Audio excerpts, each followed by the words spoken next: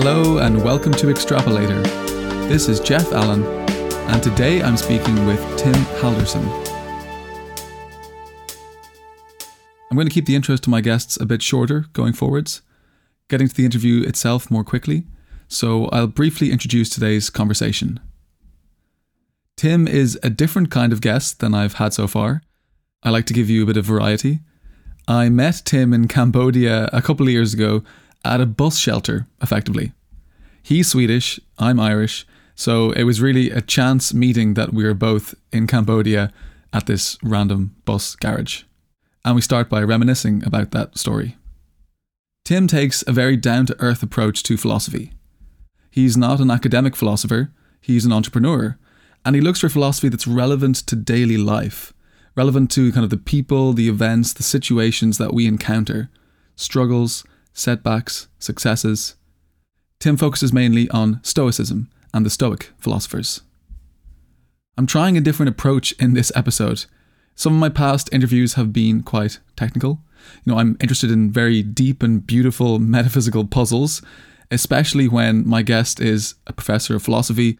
I find it very tempting to jump into very high-level questions and topics because I'm very hungry to pick their brains about these topics.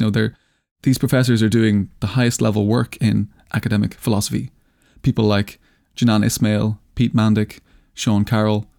But I don't like to leave listeners behind. Those of you who haven't studied philosophy, who haven't heard of these topics before, I try to guide you through these conversations, but I know it can be quite tough if the topics are new to you.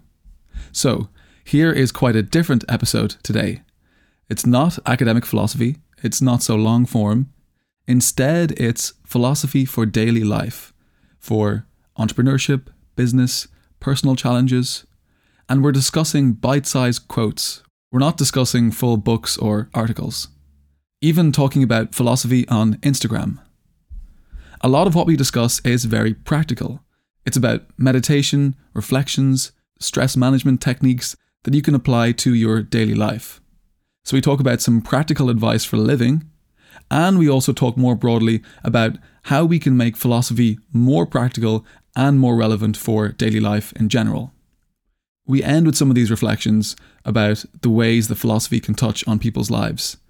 I talk about philosophical skills and tools, ways of analysing or reflecting, and I talk about philosophical solutions to problems that we encounter in life. I'm curious if you'll agree with what I have to say about the usefulness of philosophical tools and solutions. I hope this episode is a refreshing change.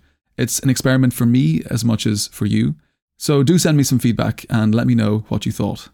You can find me on Facebook and on Instagram at ExtrapolatorPod. And now, please enjoy some philosophy for daily life.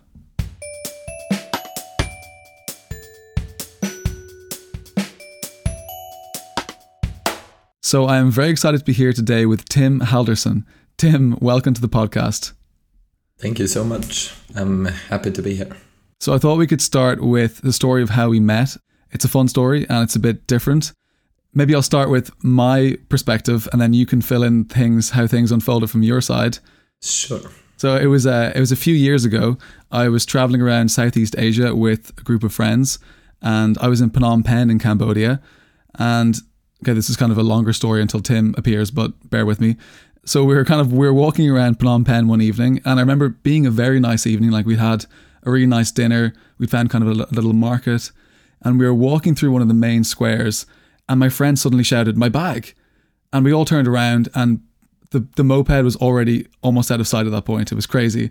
So a moped had driven past, ripped off her bag, and as it transpired, the bag had her passport, her phone, a lot of money. So, she agreed afterwards that it was a bit negligent perhaps to be walking around with everything in the bag. It would definitely put a dampener on the evening.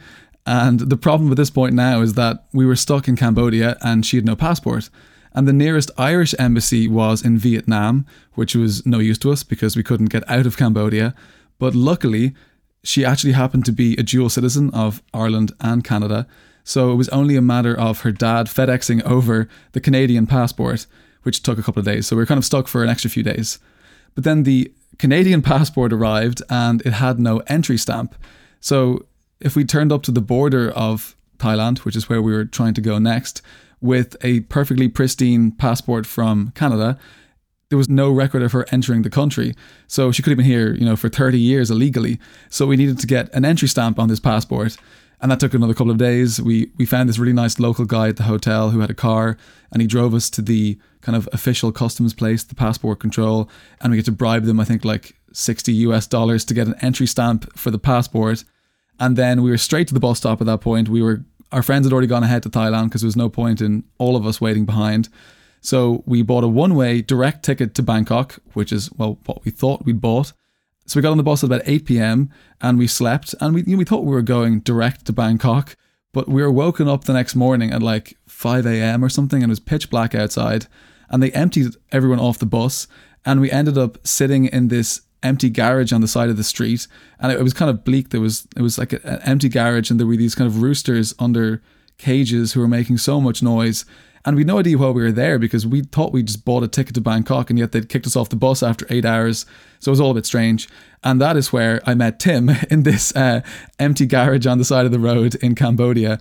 And I think you were also trying to get across the border to Bangkok, right? Yeah, it was a very long journey for many hours with like the buses, and it's kind of like a big mess because quite a few of the buses, they don't really speak very good English, and then it's a lot of people. It's a lot of different parts, because then it's the travel booking agencies, then it's the booking, and then so it was a big mess, and it's always nice because I was traveling there by myself, and then we started talking a little bit about different things we had seen and explored, and because I had been working in Vietnam for a few months before that within marketing for like a Bitcoin coffee shop.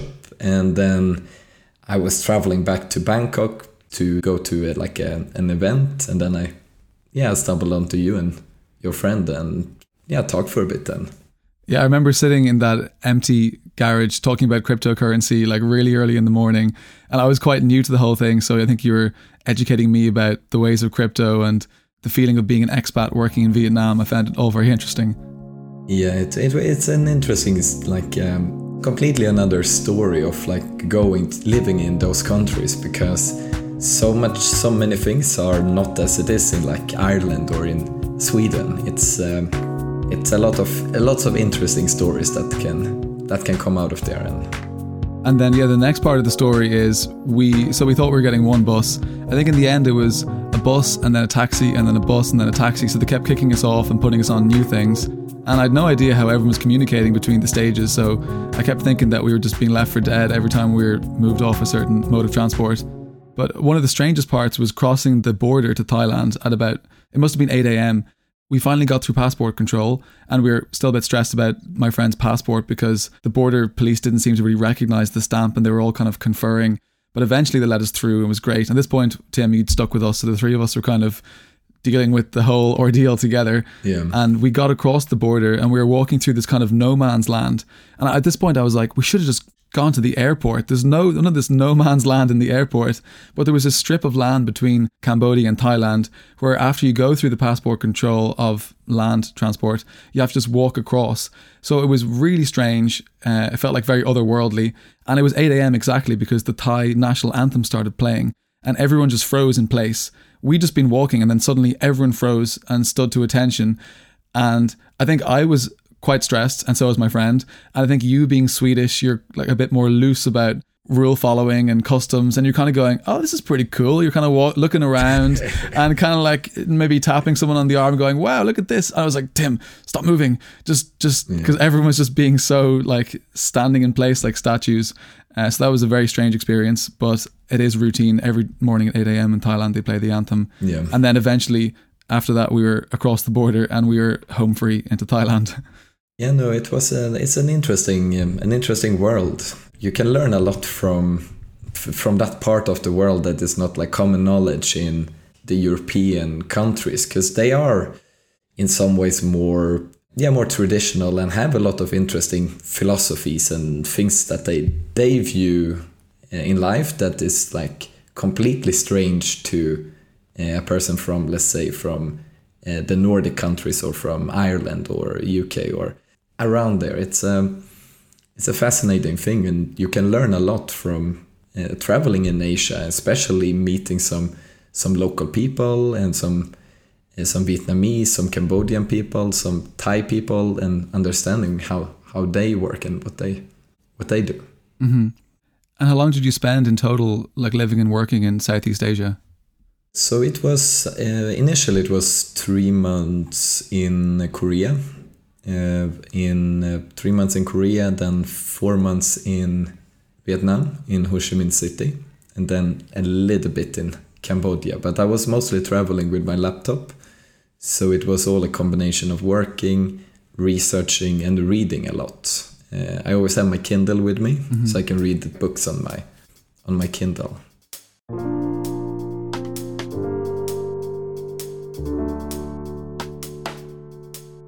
And let's move on to your background, because so this is a philosophy podcast, of course, but you've got a kind of a different background to some of my usual guests, because you're not an academic philosopher, you're an entrepreneur, you have your own business, and you're more interested in how to kind of apply philosophy to daily life and the world of business.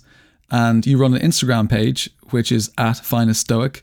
So you're bringing these daily nuggets of Stoic wisdom to the masses. And we will discuss some of those quotes in a while, and we'll discuss the merits of bringing philosophy to daily life. But, tell me more about how you came to philosophy and, your inspiration for starting this Instagram page.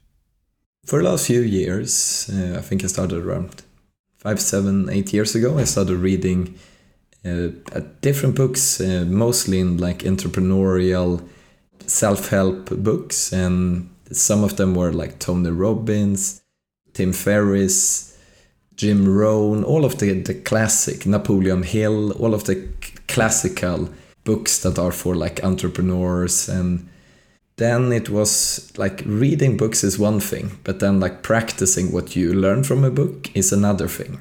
And then there's another thing of getting the discipline, the daily discipline of like building as philosophy of life. So in the beginning it came from reading, and then you can always hear like in the books how they quote Marcus Aurelius and the old Stoic philosopher, the Greek philosophers. And from different sides you get like input, and they have turned it into like a modern version of it. And then it was around 2 years ago. Initially I started it as a way of like bridging the gap between philosophy and business, because in business it's a lot of things that will go up and down, and there is a lot of challenges, there's a lot of different struggles that in order to survive as a business you need to overcome. So initially it was more of a way of working with self-discipline. Then initially got quite a lot of engagement. I got some people that started to message me and say like, thank you for the quotes. Usually I put in the description something that was on my mind. Yeah, and I did it daily. So initially it was more of a thing to help myself, and also at the same time reaching out and working with philosophy. So I started it about 2 years ago, a year and a half ago, this account. Yeah, I'm interested in this project of, bringing philosophy to a wider audience. Of course, this is a pop philosophy podcast, so I like the idea of reaching people with philosophical ideas. And I think you have to be creative these days, whether it's Instagram or TikTok or anything. But I'm curious about all these different strategies that we can use to bring philosophy to daily life, and also how it can be applied in daily life and in business. So let's talk more about that in a little while. But let's zoom back a bit to talk about Stoicism. Stoic philosophers are the focus of your page, so you focus a lot on the quotes from Stoics. And I thought we should introduce the audience a bit to Stoicism. They might have heard the name Stoicism a lot. People talk about being stoic in the face of adversity and things like that. Stoicism itself is a philosophical school from ancient Greece and ancient Rome. So the Greek Stoics included people like Zeno, who founded the school, and then later Cleanthes and Chrysippus. And then the Roman Stoics included Seneca, Epictetus, and Marcus Aurelius, who is perhaps one of the most famous Stoics that we hear about. And there are still modern commentators on Stoic philosophy. So you mentioned already Tim Ferriss, and there are people like Ryan Holiday, and William Irvine is someone that I've come across a lot recently in the context of mindfulness meditation. He's really someone who tries to apply Stoic ideas in modern meditation practices. So I think all of this speaks to the fact that people still find value in Stoic ideas more than 2,000 years after the original Greek Stoics. So yeah, how do you feel about this effort to bring people in the 21st century in touch with these quite ancient Stoic ideas? I read some study about that usually philosophy thrives and comes back during tough times, and it like re-emerges. And of course, the last year and a half, the last 2 years has been challenging for a lot of people. So you can see that a lot of people have looked in different directions and different ways of finding ideas to overcome daily challenges. About the old Greeks, they had studied things for a long time, and of course we don't hear about all of the bad ideas that the Greeks had. We only hear about the good ideas, because the good ideas are the ones that usually persists over time. And you can see that over the Stoic philosophies and the Stoic ideas, especially from Marcus Aurelius, these has been coming back and forth over, especially now they are re-emerging again. If you look on, let's say for example, Google search trends for Stoic and Stoic philosophy, those has also been increasing over the last year. So I think that good ideas usually tend to come back when they are needed, and the Stoic ideas and the Greeks, they knew quite a lot about overcoming struggles, understanding what is within your control and what is outside of your control, and having different tools and ways of kind of focusing of what really matters in life, because it's quite easy to let small things that are not really that important to make them big and to let them hold you back. Mm-hmm. Yeah, and you mentioned some of the core Stoic ideas there. And let's chat about Meditations by Marcus Aurelius. I think this is one of the most famous texts from the ancient Stoics. And you mentioned to me before as well that I think it's the favorite book of Bill Clinton. He reads it every year, apparently. So Meditations by Marcus Aurelius is a pretty useful guide to some of the core ideas that the ancient Stoics held. So he was seen as a philosopher king, Marcus Aurelius, because he was not only an emperor, but he was also a philosopher, drawing on these ideas from, well, for him, there were ideas from ancient Greece. He was living in ancient Rome a little later, so he was drawing on these slightly older ideas. And some of the core ideas of Stoicism that he professes in the book are firstly the idea of logos. So that's the idea that there is an order to the universe and that everything falls into this natural order. And for him, this includes emperors and slaves and social stratification and fate and the grand plan of the universe. So the Stoics believe that we should accept this grand plan and that everything is kind of meant to be. We can kind of critique some of these ideas in a short while, but I just want to give a brief overview to how the Stoics viewed the universe and ethics. And then another core concept was pain. So they wanted to eliminate self-inflicted pain. They viewed pain coming from an external source as being beyond your control because it comes from outside, and all you have to do in those cases is accept it and move on. And whereas pain coming from internal sources, that is within your control, and that's what you have to work to eliminate. And this is, I think, especially challenging, the idea that we have to just relinquish the pain that is brought on us from the outside and then work to remove any painful patterns of thought that arise on the inside. Yeah, I think what comes back there is the idea from especially one of the Stoic philosophers, Seneca, that says that we suffer more often in imagination than we suffer in reality. So it's usually the biggest suffering for a lot of people comes not from actual things happening, but in the anticipation of bad things happening. And this is like worry about the future, because worry is one of the a leading thing that causes suffering. So understanding the concept of there are some things in the future that we can control, but then there's quite a lot of things that we can't control, can actually give you a sort of like freedom in accepting what will come and then doing everything you can to prepare for it. So I think that comes back a little bit to the suffering. Yeah, and that it's talked about a lot in modern mindfulness practice. I've been meditating recently using Sam Harris's app, Waking Up, in the last 1 year or a little more.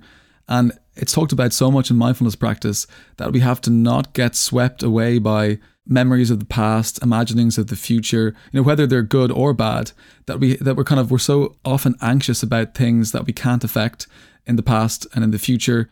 As Seneca is saying, that we suffer in our imagination because we're constantly swept up by these thoughts of things that are not here and now and not concrete. And it was the Stoics 2,000 years ago who were saying that we should just let those imaginings go because it's just a source of pain at the end of the day. Yeah, no, that's for sure, and that goes back to daily life. In order to live productive lives, we kind of need to have tools and ways of overcoming the fear and worry of the future to live productively, and that's kind of where I see the philosophy as a very a good tool to have like a framework for overcoming unnecessary suffering. Mm-hmm. And the Stoics also professed the idea of logic over emotion. And this is where I would start to critique some of their positions, because I don't think that in modern neuroscience and in modern psychology, there's less of a clear distinction between logic and emotion, because reason is often seen as just another facet of our affective, emotional life. But for the Stoics anyway, they argue that we have to be calm, we have to detach ourselves from emotion, desire, feeling, mostly the negative emotions and feelings. And for them, this included accepting the kind of grand plan of the universe, accepting logos, which is the idea of order and natural order and fate. So it was kind of detaching from any negative emotions about things that are happening and then having this kind of cool rationality that accepts the way the things are as the way the things are meant to be.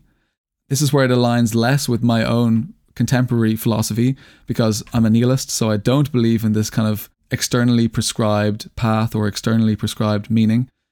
And I think here we have to distinguish as well with how we're analysing Stoic philosophy. So a useful takeaway, I think, from my work recently in the history and philosophy of science is distinguishing between the historical lens and the philosophical lens. So when we're talking about certain philosophers through the historical lens, we just try to interpret, we try to contextualize them, and we don't evaluate the salience of their positions. This is a mistake I made quite early on in my history work. I asked a question about whether Newton was rational to have believed in God in light of what he knew about physics. And my professor said, you can't ask if Newton was rational. It's terribly ahistorical, it's anachronistic, it's presentist, because you're retroactively placing all of the modern assumptions on him, which you can't possibly have known. That's the historical lens. But there's also the philosophical lens, which is the one that I most often apply. And with the philosophical lens, it's all fair game. So we are engaging in a kind of a ahistorical critique of the ideas. So when we talk about any philosopher from Descartes to Kant, you can always engage with the content of what they're saying, and you can analyze them irrespective of the historical context. So I think this is the point where, so that meta-philosophy aside finished, that's the point where I would dig into the Stoic idea of logos. Of course, it comes from a certain historical context, but I think modernizing it as a nihilist, I would have to say that it's different than just accepting the grand plan or fate of the universe, because that's not necessarily a scientific and naturalistic way of seeing the world.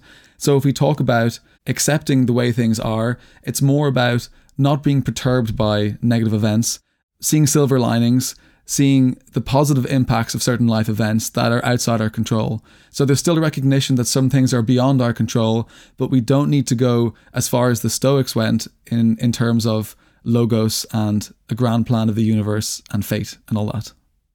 Yeah, I think it's an interesting part of it. My way of viewing it is not so much in that part that it's all like preset. I view it more as a tool to help you focus on what is more important to you.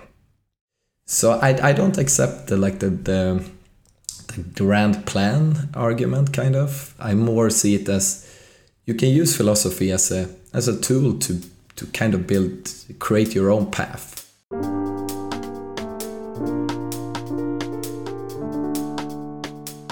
And let's discuss a couple more quotes, because I think that will give people a good illustration of the kind of wisdom that Stoics were trying to impart. One of the quotes that I really love the most, and it stuck with me for a long time since I read it, comes from Marcus Aurelius. And it's, "Think of yourself as dead. You have lived your life. Now take what's left and live it properly." So think of yourself as dead. You have lived your life. Now take what's left and live it properly. And when I first read this, I had this incredible moment of, it just shifts your entire focus from forward looking to backward looking. This is something that William Irvine calls prospective retrospection. So prospective retrospection, kind of this forward looking, backwards looking. And it's all about feeling nostalgia for the present moment. And he says that when you're sitting with your friend and saying, "Oh, remember the time when ... and you kind of have this rose-tinted view of the past. If you can achieve that about your present moment, like your present events and life, then it's an amazing thing. It changes your perspective completely. So you kind of erase the anxieties and you can zoom out with this bigger lens of kind of the shape of your whole life. You're discounting any kind of daily hiccups and mishaps, and you're looking at the big important life milestones. That's an amazing kind of way of shifting your perspective, of trying to look at your life in hindsight as opposed to foresight, even though it's still happening. Yeah, it's and I think that also goes to the ambitious part of Stoicism, because live it properly. So what is a proper life? Of course, that's up to yourself to determine. Yeah, back to the quote. As soon as you view it from that perspective, it kind of makes it easier to do things and to work forward towards something. Yeah, and it's amazing that you can try to shift your perspective instead of prospectively forward-looking, chasing. The Stoics talk about the kind of negative cycle of chasing desires and chasing goals. So instead of prospectively chasing goals, you shift your perspective and retrospectively look back, view your life as a whole, and then the things that are meaningful kind of come into focus more clearly. And there's some interesting links to pop culture, I think, from this quote. It reminded me of, well, first of all, the film About Time. Spoilers coming for the film About Time, if you haven't seen it already, with Donald Gleeson, Rachel McAdams, Bill Nighy. So in that movie, the main character can travel through time, and at the end of the film, he decides that he's going to live every day exactly twice. So the first time he lives through his day, it's a normal day, he's anxious and rushed and stressed, trying to get his coffee and drop his child off at school. And the second time he lives the day exactly the same, but instead of being stressed, he just joyfully lets every moment wash over him, and he just kind of proceeds happily through the day. And that to me seems incredibly stoic. Of course, he's a time traveler, so he's got this extra benefit that we don't have. I think at the end of the movie, you get kind of goosebumps because you realize that we can be less concerned with the meaningless hiccups and mishaps day to day, and we can be concerned with the things that do matter, whatever those things are. And I think that's also a Stoic thing, that you have to realize what those things are and then find a strategy to achieve those things. But it's about getting the perspective that you need to realize what it is that you should pursue over the course of your whole life, viewing your whole life as a whole entity. I agree. It's when you take it from a bigger picture and you focus on what is within your control, then you can actually lessen the suffering by saying for example, to yourself, I will do everything I can, I will prepare as much as I can, but then whatever happens will happen. And what if it goes in the wrong way? What can I learn from it? Because then you take complete control of the things that are within your control, and then you let go of the things that are external. Yeah, and there's a great quote I think that ties in to that idea from Epictetus. We should always be asking ourselves, is this something that is or is not in my control? So something that is or is not in my control. And I'm always struck by how relevant these things are for life in the 21st century, that this is a modern, a very contemporary technique for managing stress, that people, they keep stress journals, or they just have a nightly reflection on stressors. You can just catalog the things that have happened, the things that are worrying you that are in your control, that aren't in your control. And you let go of the things that aren't in your control. And then the things that are in your control, maybe you feel like you can make positive steps towards them. So you can document the steps that you could take to solve a certain worry. And then that's also off your plate then. So I was struck really by how even 2,000 years ago, these are techniques that are still used in modern psychology and stress management. Yeah, I think it's back to that. Like, as soon as you do something that is worthwhile, you will always face trouble, issues. There will always come challenges when you do things that are important and things that matters. And yeah, sometimes I've had some presentations for clients and different things, and then I was worried about the whole call going super like in the wrong direction. But sometimes the client might even see it the other way around. So the potential problem actually turned into a larger contract with a client. Because it can be that, okay, so the thing that I initially saw as a problem then turned into a larger contract with a client, because we had to take in that as well. So having a philosophy like that supports these productivity areas, I think it's a key to running a business. And it's a good business tactic. If you can identify problems, point them out to the client, and then charge the client to solve them, I think that's a great strategy. Yeah, it's kind of the basis of business, solving problems, and you can solve more problems if you have a good life philosophy that helps you and guides you with overcoming challenges and stress. Mm-hmm.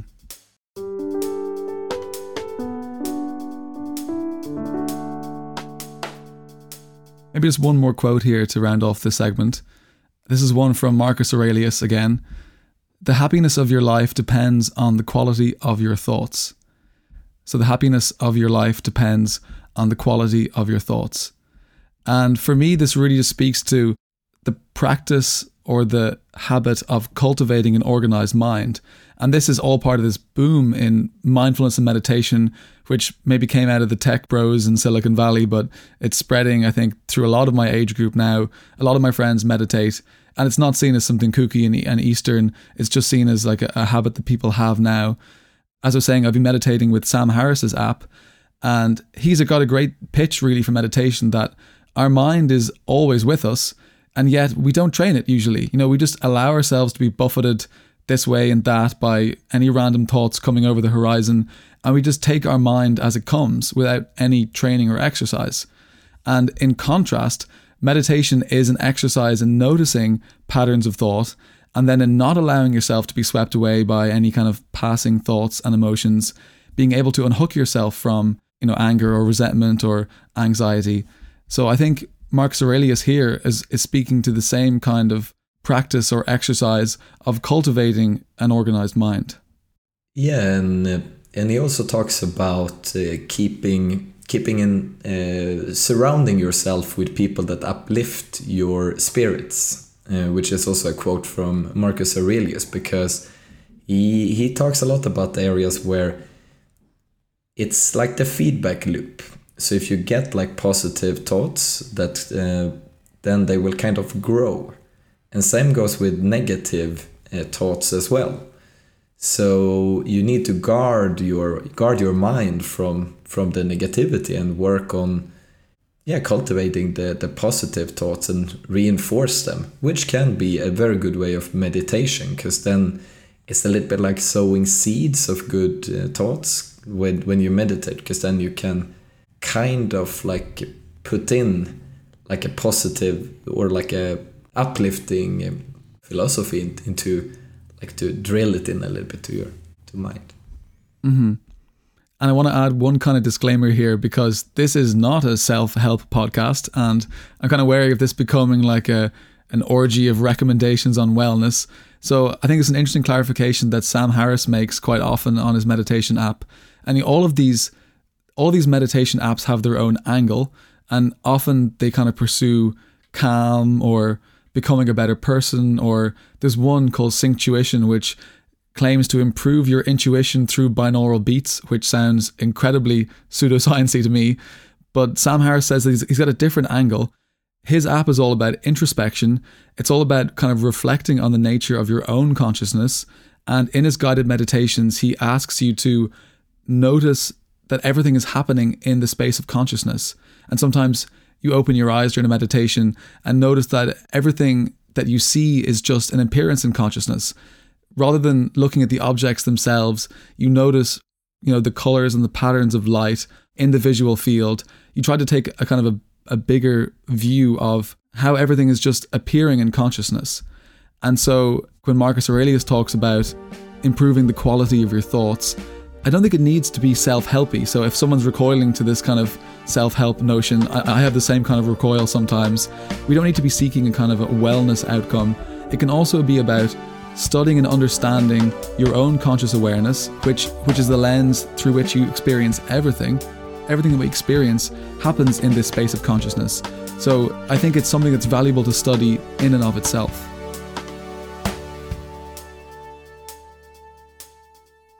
And now let's zoom out and have a kind of a more broad discussion about applying philosophy in daily life, because this is what you've been trying to do with this page, and how lots of other writers like Tim Ferriss and William Irvine are trying to bring Stoic philosophy to people's daily lives. And let's talk about a couple of applications. So I think the first one we've already talked about a bit is meditation and mindfulness. I think one great application of Stoicism is that it can be used to guide reflections on things that have happened in your life. It's actually not just being mindful. So we're not just being mindful of anger. It's actually the practice of reframing a certain emotion. With mindfulness meditation, often it's about noticing thoughts and then letting them go rather than engaging with them. With Stoic meditations, it can involve noticing an emotion like anger and then actually reframing the emotion. So you're flipping it so you don't even feel anger anymore. You're trying to feel happy about a situation. So it's a different way of dissolving the emotional barrier or emotional problem. I've been listening to a good few of William Irvine's Stoic meditations recently, and they're excellent. And I think they're very illustrative of the kind of techniques that Stoicism offers. And I'll give you a couple of examples of the ones he guides. So one of them is negative visualization. And in this one, you picture yourself without a cherished relationship or position or skill or possession. So you picture how your life would be without a certain thing. And it's only, as he says, it's only a flickering visualization. You don't dive into a deep abyss of longing for something that is gone. You just imagine for a split second that the thing is not there, whether it's your spouse or your job or a talent of yours. And that makes you grateful for having that thing. And another one is one he calls the last time meditation. So when you're experiencing something, you are also mindful that there will be a last time. There'll be a last time that you play your favorite song or walk in your favorite location. And that makes you grateful again that you're experiencing this thing. And I found this very interesting overlap here with the kind of the Instagram influencer hashtag gratitude, which went around as a meme a couple of years ago, and it was pretty incessant. But this kind of is like practicing hashtag gratitude, because you're just being mindful of experiences that you're having that you might not otherwise have. And rather than just taking things for granted and just kind of blindly living through the events of your life, you're mindful and grateful for the things that you're undertaking at each moment. And then the last example from Stoic meditation, which I've discussed, is this perspective retrospection, where you try to achieve nostalgia for the present moment, where you kind of look at your life in hindsight rather than in foresight. And I do find this really liberating when I'm anxious. And I actually had been doing this for a while before I realized that it was actually linked to Stoicism. That when I'm anxious about something, I look back on my life from some point 100 or 200 years in the future, and then the worry itself seems amazingly irrelevant. On one view, it's sad because everything of meaning in my life will have been gone at that point, like 200 years into the future. But I think when you're anxious, you just want a release from that worry. The worry gets erased, because if you fast forward 200 years, nothing matters really anymore. And this is actually part of my wider view that nihilism can be quite comforting. And I've talked about my optimistic nihilism in previous episodes, mostly episodes 8 and 13. And I was interested to see how this ties into the Stoic idea of prospective retrospection, that you can see the meaningful things in your life effaced, and that can liberate you from any kind of present anxieties. Yeah, I would tie it back to, you mentioned the gratitude part, but in another aspect of it is the memento mori, which is one of the key sayings, which means remember death. And this goes back to when you understand that life could go away at this very moment, that kind of gives you, like, you need to take advantage of everything. You need to be grateful for the time we have here on the planet. And with the memento mori, one of the more modern Stoic philosophers is Ryan Holiday. And he runs the Instagram page Daily Stoic, which has around 1 million or a little bit more followers on Instagram. And he talks a lot about, he actually sells these coins that is like a token that says memento mori. And these are... It is.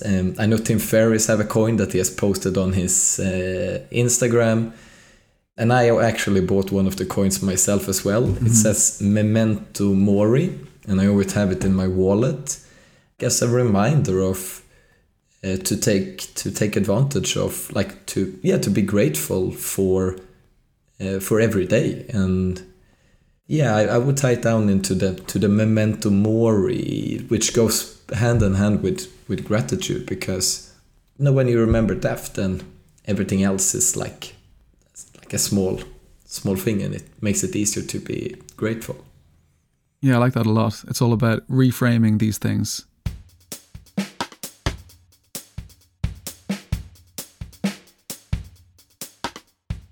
And one nugget we can definitely draw from Stoicism is the question about the meaning of life, because I think this is perhaps the overriding argument that Stoics are making, that we should live our lives in a certain way. So I think when I was reading texts by William Irvine, I think his book, A Guide to the Good Life, The Art of Stoic Joy, is excellent. He really opened my eyes to the way that I was living my life. Not that I'm going to change it radically or anything, but he kind of just characterized it in a way that seemed quite fitting.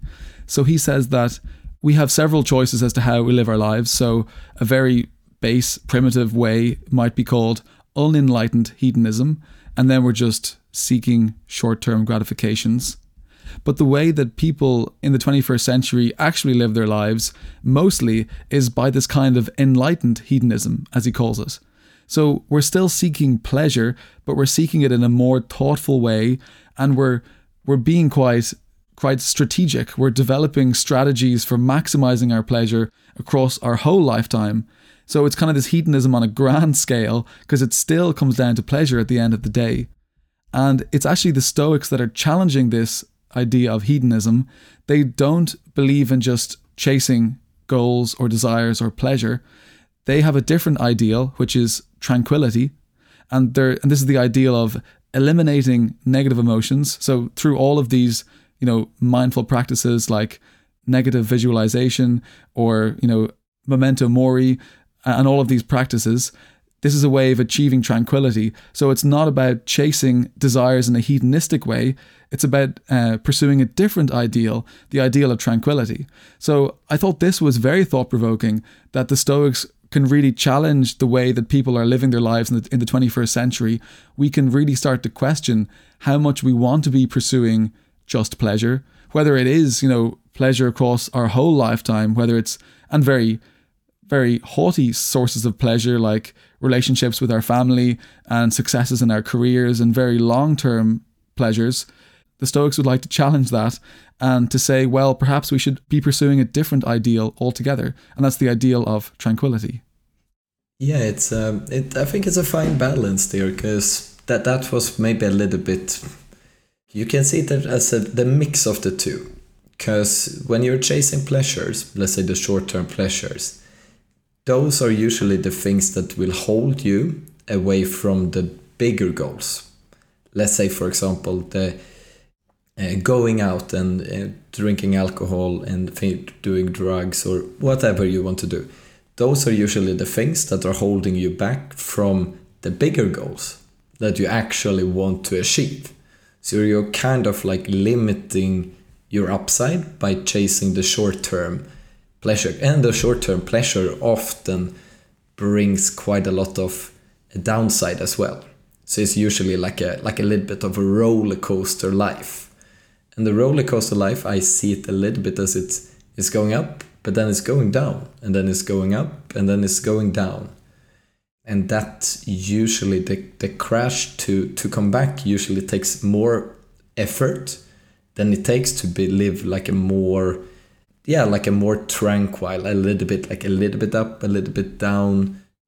Yeah, I think that the Stoic way in my worldview is at least to still enjoy life and enjoy the journey, because that's what it is. But limiting especially the extreme short-term thinking highs that usually comes with the long-term like not achieving what you want, and by doing so that helps you in the more long term to achieve what you're looking for. Mm-hmm.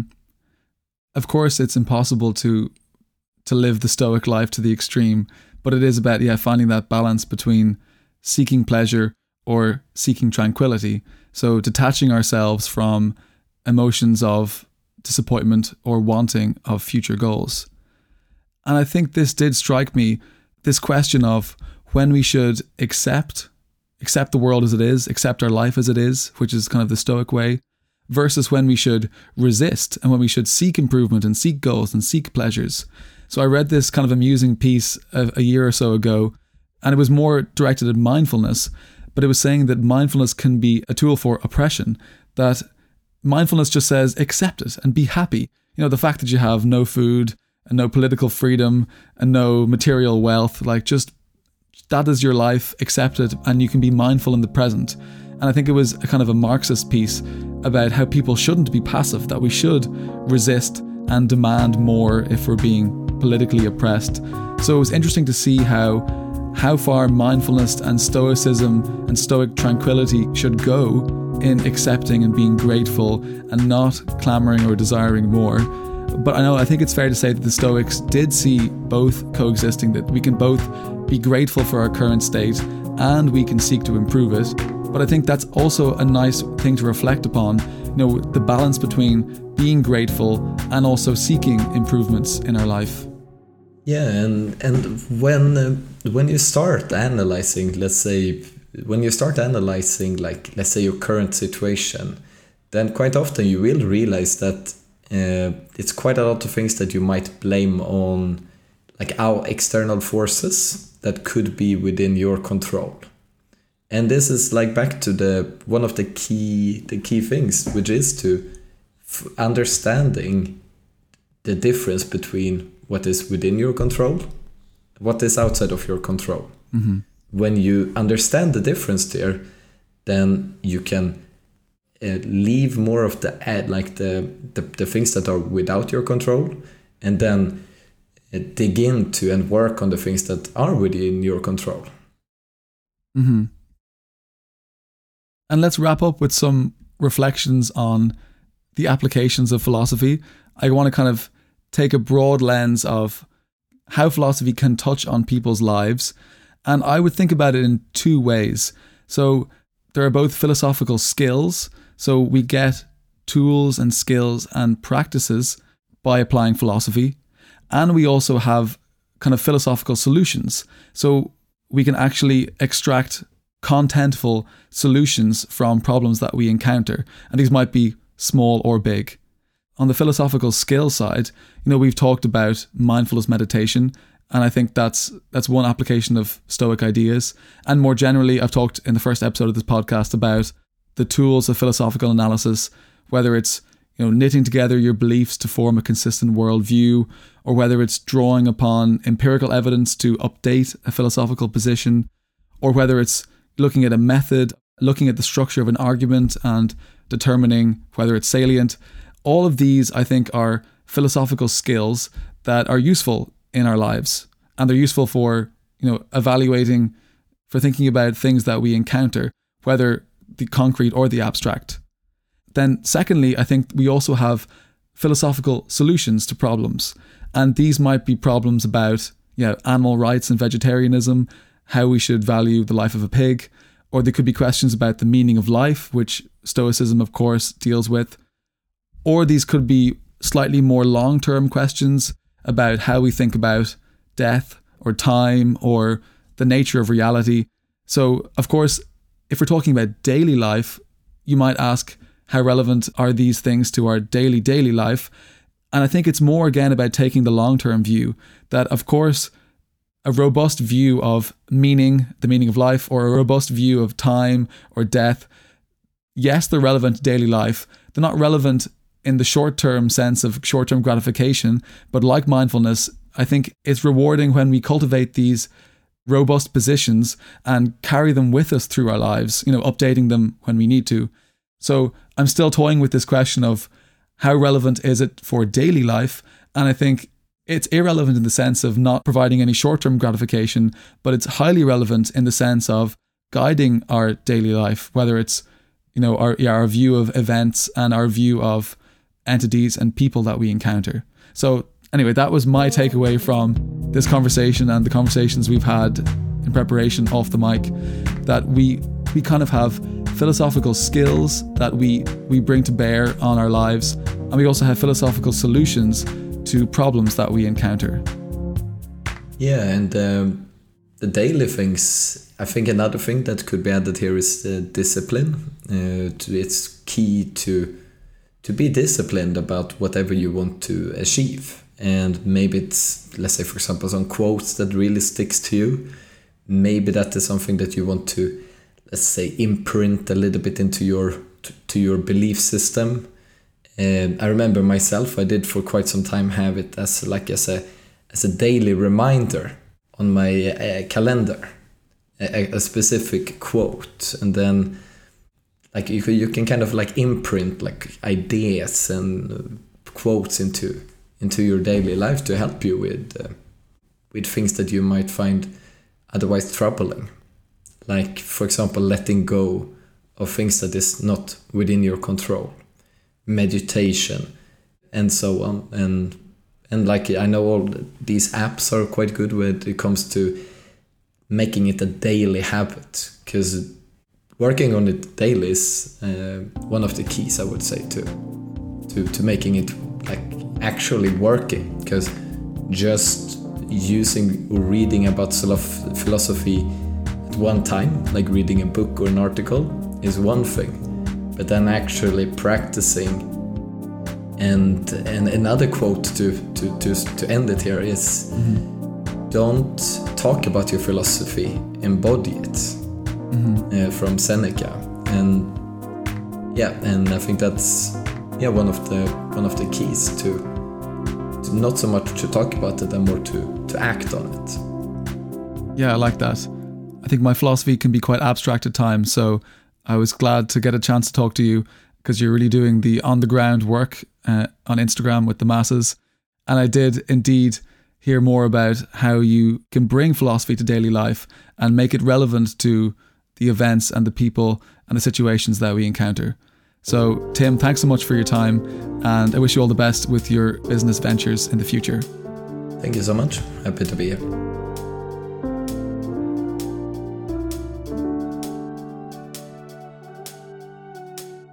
Extrapolator is produced and edited by me, Jeff Allen. There's no team behind the podcast, it's just me, and I really appreciate the ongoing support from listeners. It's been wonderful to see the listenership steadily growing and to connect with some of you on social media. If you enjoy the podcast, please subscribe, and please take 30 seconds to leave a review on Apple Podcasts or wherever you listen. It really helps the podcast to grow. You can also follow me on social media, on Facebook and on Instagram. at ExtrapolatorPod. The artwork for Extrapolator was created by Hugh Allen. The music was written and recorded by me, and it's available on Spotify, Deezer, Apple Music, and all major directories. Just search for Extrapolator, original podcast soundtrack. As always, thanks for listening, and until next time.